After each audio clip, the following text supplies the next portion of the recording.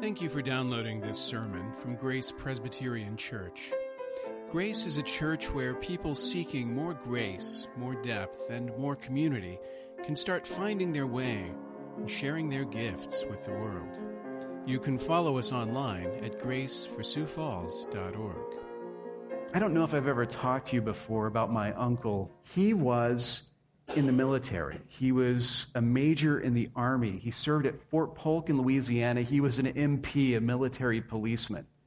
When you went to Fort Polk, they had tanks at the entrance and helicopters. That made him my coolest uncle because he got to play with that stuff all the time.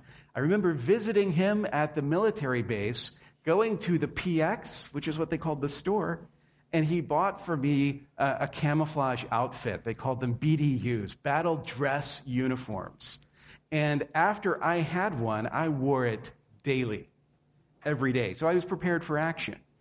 It was awesome. This is back in the 80s, so it was that wonderful woodland camouflage pattern. Not the digital stuff now, but the classic woodland pattern.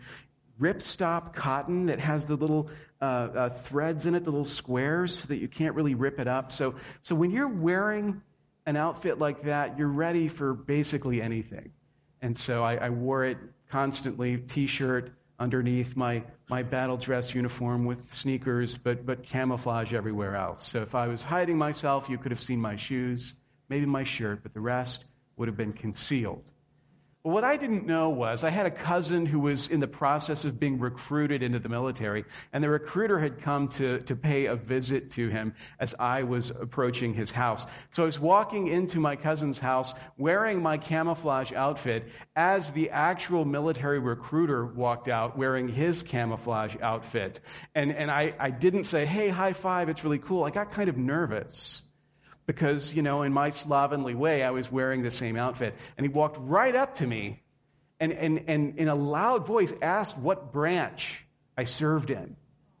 And I started getting nervous, not knowing if there was a literature branch or anything like that I could fool him with. And I literally couldn't say anything. I was frozen in panic. And then he started laughing because, of course, he was messing with me.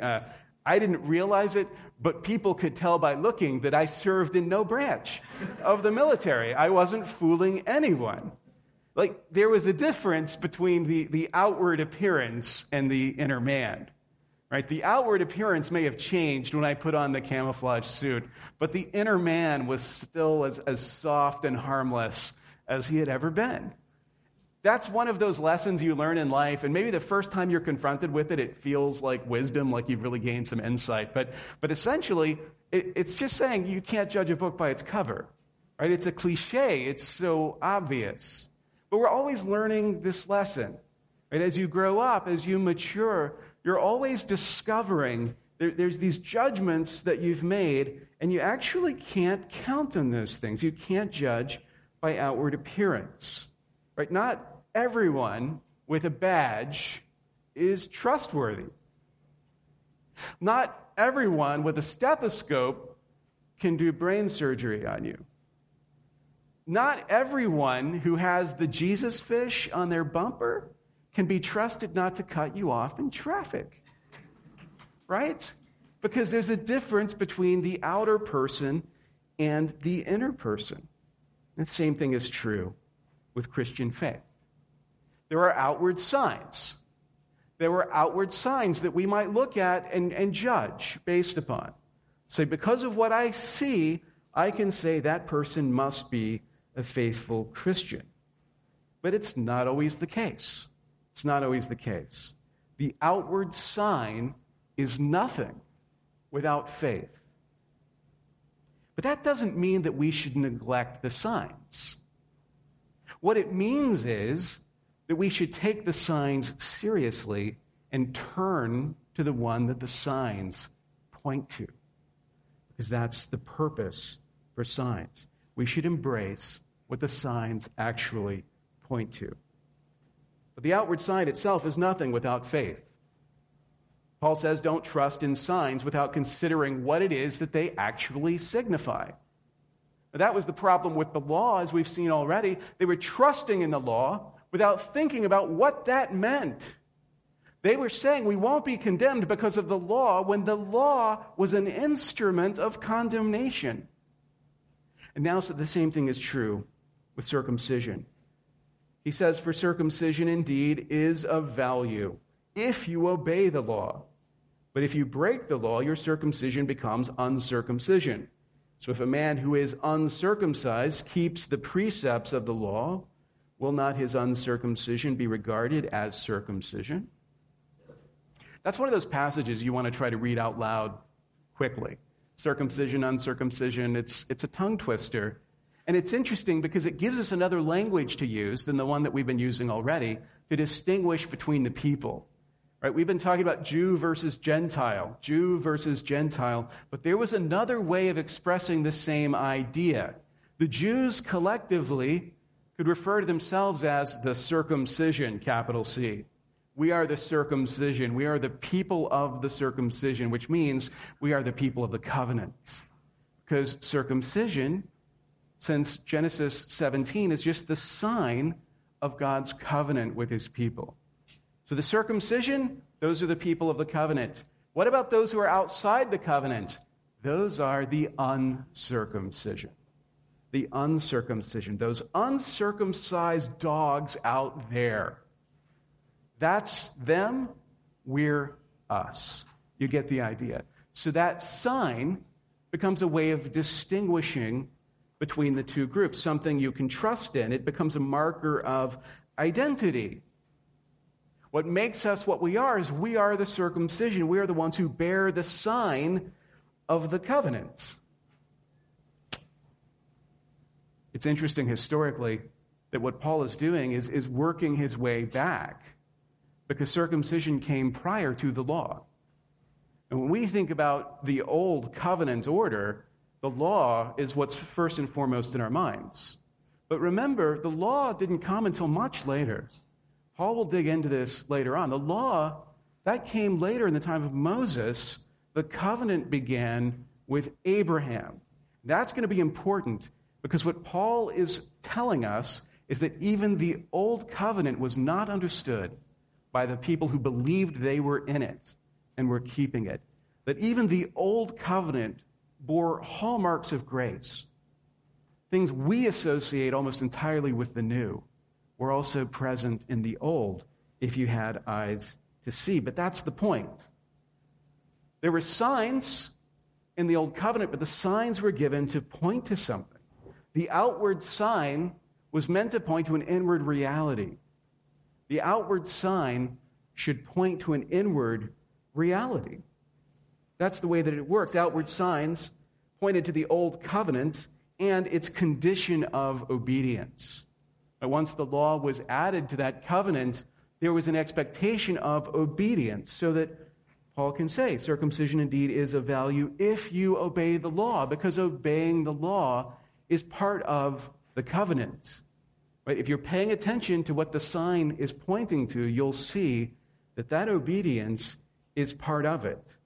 He says in Galatians 5:3, I testify again to every man who accepts circumcision that he is obligated to keep the whole law. Keeping the law goes hand in hand with circumcision, and breaking the law renders your circumcision void, because the inward reality contradicts the outward sign. You may be circumcised in the flesh, but inwardly you're not. And that conflict invalidates the sign. The sign is nothing without faith. That's the point that he's making. The reverse is true as well, paradoxically. That a person who doesn't have this sign outwardly, if he lives inwardly as the sign calls us to live, then it is counted to him as if he had the sign. In the same way that he says earlier that those who don't have the law but keep the law are counted as if they had kept it. Here, those who don't have circumcision but live as if they are circumcised, won't they be treated the same? The inward reality passes judgment, so to speak, on the outward sign. He says, then he who is physically uncircumcised but keeps the law will condemn you, who have the written code and circumcision but break the law. Not only will these hypothetical people who don't have circumcision but do keep the law, not only will they be treated as the circumcised, but they will be in a position to judge those who have the sign but don't have the inward reality. They would actually judge those who have the sign but do not live it. Right? Jesus made this very same point in Matthew's gospel in Matthew 12 when he talked about the sign of Jonah. He talked about the men of Nineveh who repented, the Assyrians who repented when the message was preached by Jonah. And Jesus says in Matthew 12:41, the men of Nineveh will rise up at the judgment with this generation and condemn it. For they repented at the preaching of Jonah, and behold, something greater than Jonah is here. So what Paul is saying is not only are you not better than them because you were born into this and because you have the outward sign, not only are you not superior, but on the day of judgment, like the people of Nineveh, who lacked the outer sign but had the inner repentance, they will stand in judgment over you. You're not only not better, you're actually worse, in other words. It's a humbling kind of a message. The thing that you were trusting in, you shouldn't have put your trust in because the outward sign is nothing without faith. Now, this also helps us see that the inward reality in view is repentance and faith. When we talk about an inward reality that is being pointed to here, the inward circumcision, that is repentance and faith. Paul is speaking hypothetically throughout Romans 2 in order to make a point. Like a person who kept the law perfectly, even though he didn't have the law, would be counted as righteous. A person who was uncircumcised but kept the law perfectly would be counted as if he were circumcised. But the point that he wants you to take away from this is not, so start being perfect regardless of whether or not you have the law or circumcision. Right? This is a hypothetical scenario. The inward reality that he's driving towards is repentance and faith. No one is a Jew, he says, who is merely one outwardly, nor is circumcision outward and physical, but a Jew is one inwardly. And circumcision is a matter of the heart, by the Spirit, not by the letter. His praise is not from man, but from God. The new covenant that was prophesied by Jeremiah that has come in Christ, the new covenant is making all things new. And when you read these words, the first impression you have might be, it's making all things new, including what it takes to be a Jew. That's not actually what he's saying. This is one thing that hasn't changed. He's not saying it used to be invisible between the outward reality and the inward reality. No one has ever, and circumcision has always been a matter of the heart after other gods. And they never, because of some technical, minimal, for the unrighteous.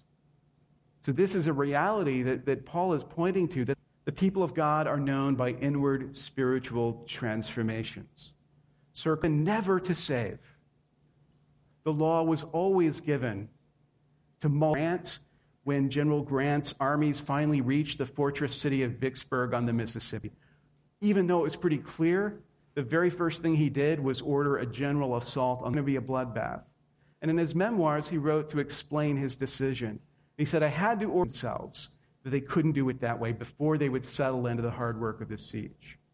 Word signs. Instead, inward transformation. Always been people in Israel, in the history of Israel, always people who, as the deacon Stephen 16, you read, circumcise therefore the foreskin of your heart, and be no longer full, that you may live. Jeremiah, who prophesied the new covenant because of the evil of your deeds. It's always been there. It's not just the Jew who is inwardly circumcised, become circumcised with a circumcision made without hands, by putting off the body in the flesh. We are the circumcision. I mentioned earlier the hard truth that not everybody who has a Jesus fish in their, so that your fish becomes like unfish as a result of your behavior. Smaller fish and that sort of thing. And so there's a lot of social pressure to have Gentiles blaspheming because of the way I drive. And so if I didn't have this, I'm going to drive the way I drive, and sometimes it's going to be badly, and there's no help for it. Righteousness. That's Romans 1, right? I'm going to live the way I'm going to live. Sometimes myself that as I live my life of unrighteousness, I'm being super transparent with every solution, though. But you could remember that sign, and that sign could motivate you. As you lumber up your driving finger to let them know what you think about them, setting a Jesus fish on your bumper, and then living like the world's. Lived a life of outward obedience. It wasn't always easy, but you can at least be proud of the fact that letting the sign dictate outward obedience. Everybody knows at work that I go to church, patting you on the back, congratulating you, and saying, you are a good person. So there's got to be a third option. The third option is to go. This is a road marker. Where is this pointing me? Sign, embrace what it signifies. In 1 Corinthians 7, or uncircumcision, the way that we tend to hear that is, okay, well, the signs don't. You should pat yourself on the head and say, I'm a good Gnostic. Because what you're, and that the spiritual is good, which leads us to see physical tangibles in the same way that in the sort of rationalist reimagining of the faith, the signs of the faith, all of that gets stripped away as well. Outside, it doesn't matter. It doesn't matter what the church looks like. It doesn't matter is what's on the inside, we tell ourselves. It's a big physical. He was fully human. He had a body. He didn't believe the physical world was evil. He entered in the sacrament. He received the sacrament of baptism, administered the sacrament of the Lord. There were sacraments in the Old Covenant, just as there are in the New. There were just more of them in the Old Covenant. Circumcision is very similar in its importance, in its signification, an inward grace, a grace that is promised to God's people, a grace that is at the inward reality justifies it. Maybe we should, as long as they could, to receive baptism. The Emperor Constantine, the first Christian emperor. The sign points you to salvation. It is the triune calls you to faith. It calls you to be inwardly what you have been marked. The theologian William Shedd, who, when he looked at this passage, he kind of divided sinfulness, confronted by their inability to keep the law. But there's a difference in circumcision of his heart shouldn't count against him. Because I have the outward sign approval, he throws himself on the divine promise made to Abraham. A little different, old and new. Abraham's faith had a lot less content than ours. The same way. Old Testament and New, it is the same. Look, I've been baptized. I go to church. I do this. I want to be a good church person. That's not what faith is mainly about behavior. It's about appearances. It's about what other people do outwardly until you're tested by the world. And the cares of the world swallow up that external taken. And instead of keeping them out of a sense of duty, seek Christ and seek transformation by Him.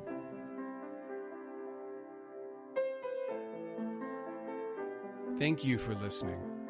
You can find more sermons from Grace and information about joining us for worship by visiting our website at graceforsiouxfalls.org. We also invite you to visit the iTunes store and subscribe to the Sermons of Grace podcast.